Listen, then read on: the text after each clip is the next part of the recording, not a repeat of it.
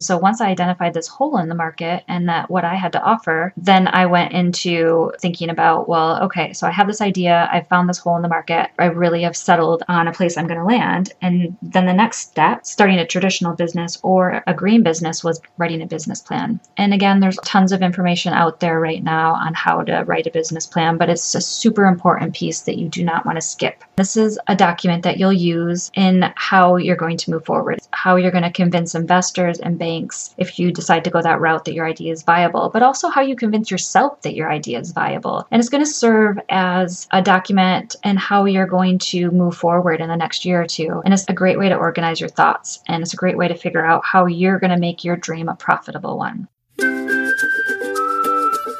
Welcome back to another episode of This Green Planet. I'm your host, Penny Bowder, a 7-figure business leader, environmental scientist, serial entrepreneur, author, and business coach. Here, I am sharing support and guidance to women who are starting and running a sustainable or STEM-related business. This podcast is bound to inspire you to launch your business or scale for growth. Let's dive into today's episode.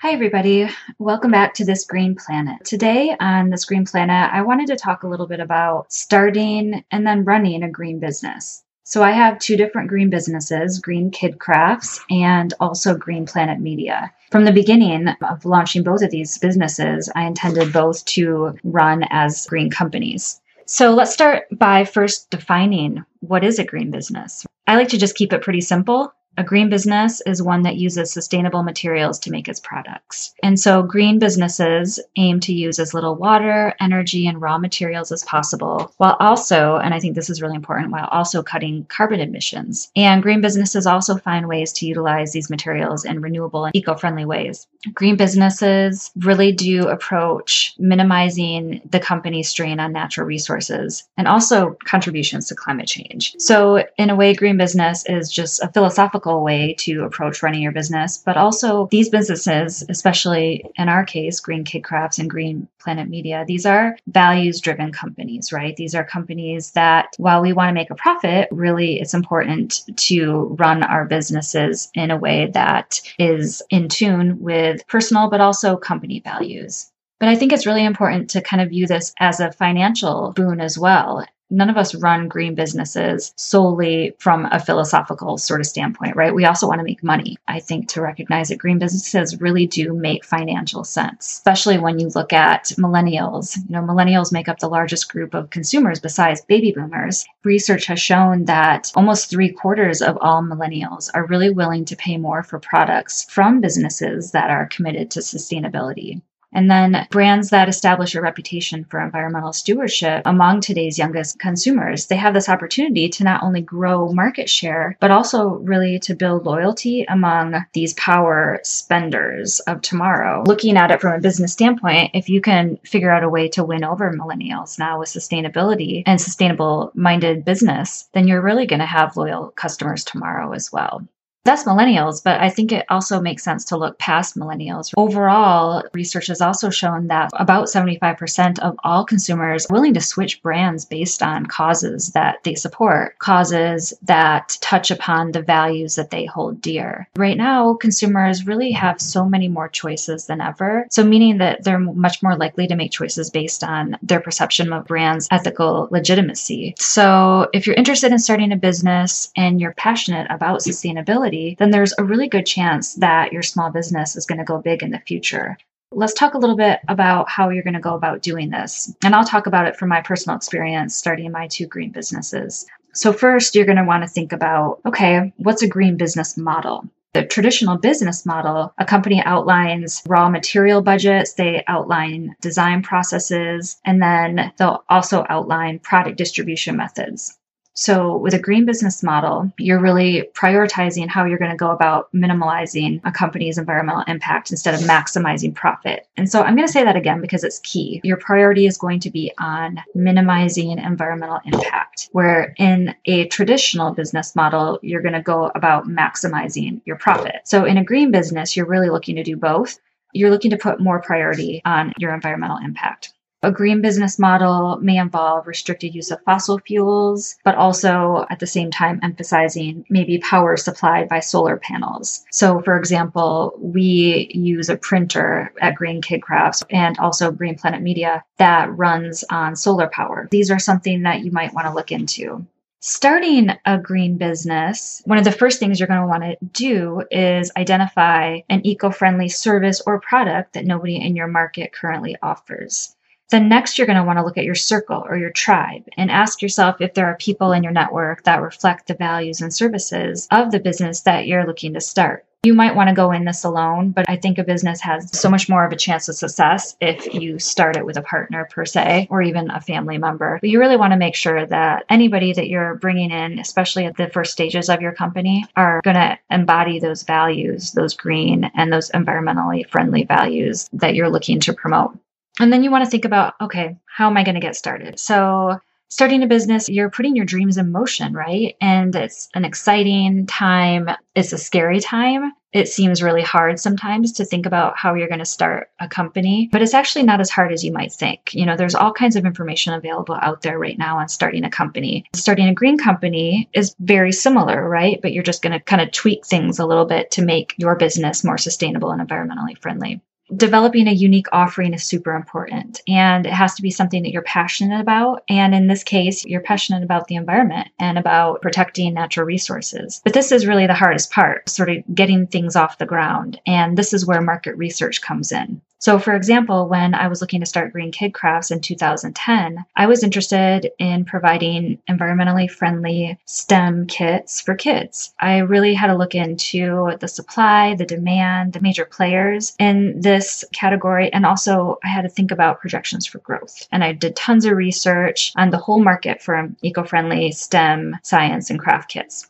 I have this idea. How can I do something also, though, that's unique, that's innovative, and that's even groundbreaking? And in my case, I found through my research that there really was no eco-friendly STEM or art subscription boxes out there in the market 10 years ago. Right now, there's quite a few, but at the time when I was thinking about starting my business, there was really none. And so I found that out through my research. And so once I identified this hole in the market and that what I had to offer, then I went into thinking about, well, okay, so I have this idea. I found this hole in the market. I really have settled on a place I'm going to land. And then the next step, starting a traditional business or a green business, was writing a business plan. And again, there's tons of information out there right now on how to write a business plan, but it's a super important piece that you do not want to skip. This is a document that you'll use in how you're going to move forward, how you're going to convince investors and banks if you decide to go that route that your idea is viable, but also how you convince yourself that your idea is viable. And it's going to serve as a document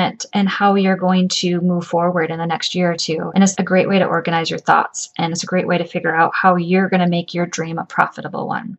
In my business plan in particular, because I was a product-based company with Green Kid Crafts, I also included a lot of information on how I would source all the different components of my kids' STEM and art kits. I included a marketing plan in my business plan as well, because it's an important piece for me to wrap my head around this idea of well, how am I going to get the word out, right? How am I going to market my idea to the masses? It gave me the confidence to get started having both a business plan, the financial piece, but also the marketing plan. How was I going to get my idea out there? So I recommend tackling both at once.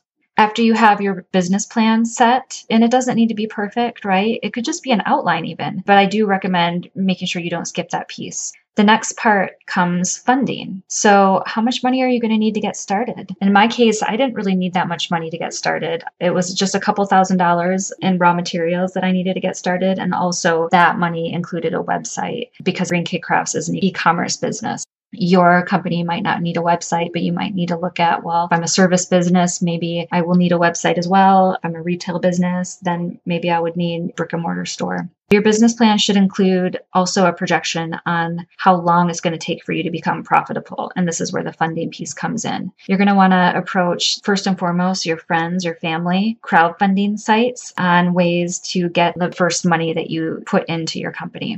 And then next, and this is something that I really took advantage of when I started Green Kid Crafts, is I looked into getting loans and grants. What loans and grants did I qualify for? Well, I was a woman, so I looked into women specific loans. And then with green businesses, there's a lot of money out there available, a lot of grants out there and loans that are based on whether or not a company is eco-friendly or green. And so I would definitely suggest searching up online loans and grants specifically for green businesses. Finally, you're going to want to figure out where you'll be conducting business. Are you going to do it from home? And if you can do it from home, that's a huge plus, because remember, you're wanting to prioritize sustainability with your operations, and your business location affects that a great deal. And so if you can save resources and also money by operating from home, you're already ahead there. If not, then you'll have to look into office space. And so can you rent or can you lease space in a building perhaps that has access to renewable energy sources? Can you rent from a building that uses solar panels?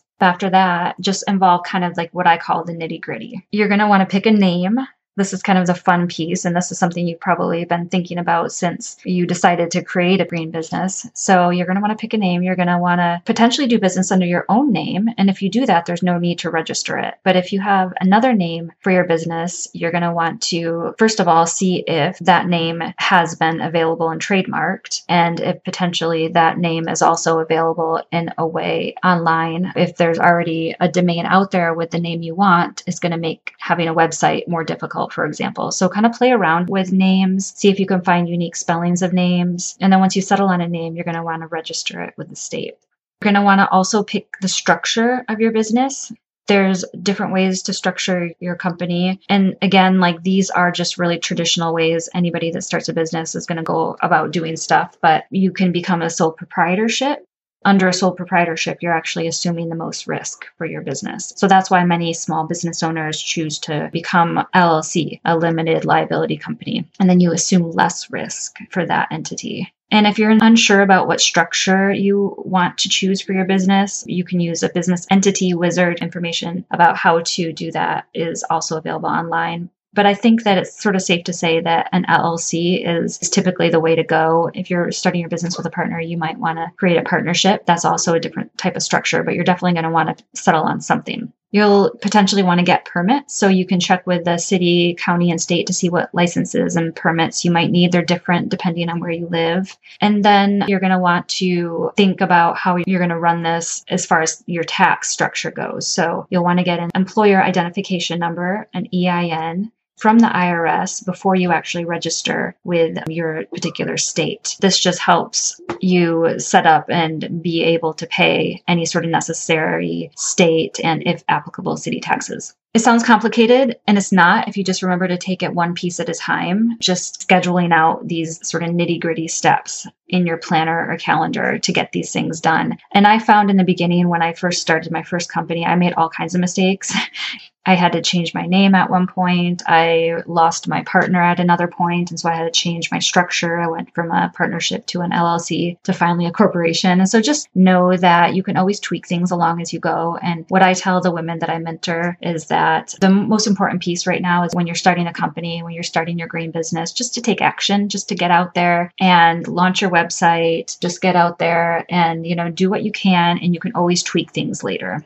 Each state in the U.S. has its own online resources available for registration, for permits, for licenses, as well as for tax registration. A fantastic resource for all these sort of nitty-gritty things is the Small Business Association, and they have a website. And on this website, you can find, for example, a business counselor. You can also secure financing and funding. You can look into government contracting and just so much more. So I really recommend to check out that. And then as far as, making your company green, the most important thing is remembering that you're doing this because you care about the planet, you care about values-based business. This is a lifestyle, right? You're not in this to make millions, and hopefully you do, but you're doing this because you want to have a business that embodies your values.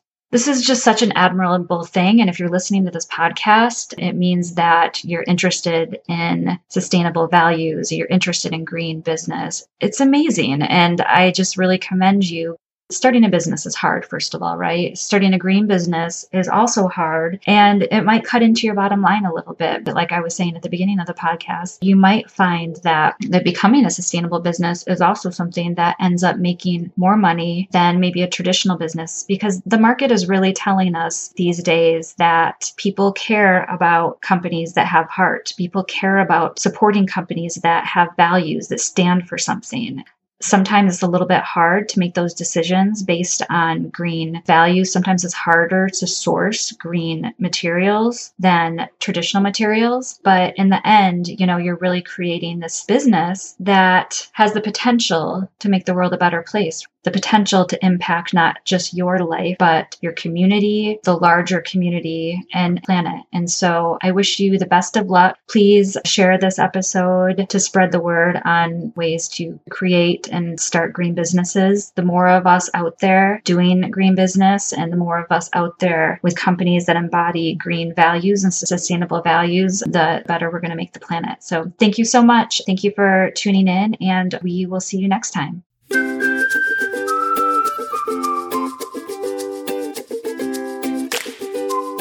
Thank you so much for listening to this episode of This Green Planet. To get further details about the topics discussed in this episode, please go to thisgreenplanetpodcast.com to review all show notes and links. If you love this episode, we would love it if you subscribed and left us a rating and review on Apple Podcasts or wherever you listen. This helps more people just like you find our podcast. I look forward to having you join me next episode. Until then, stay safe and let's make this planet greener.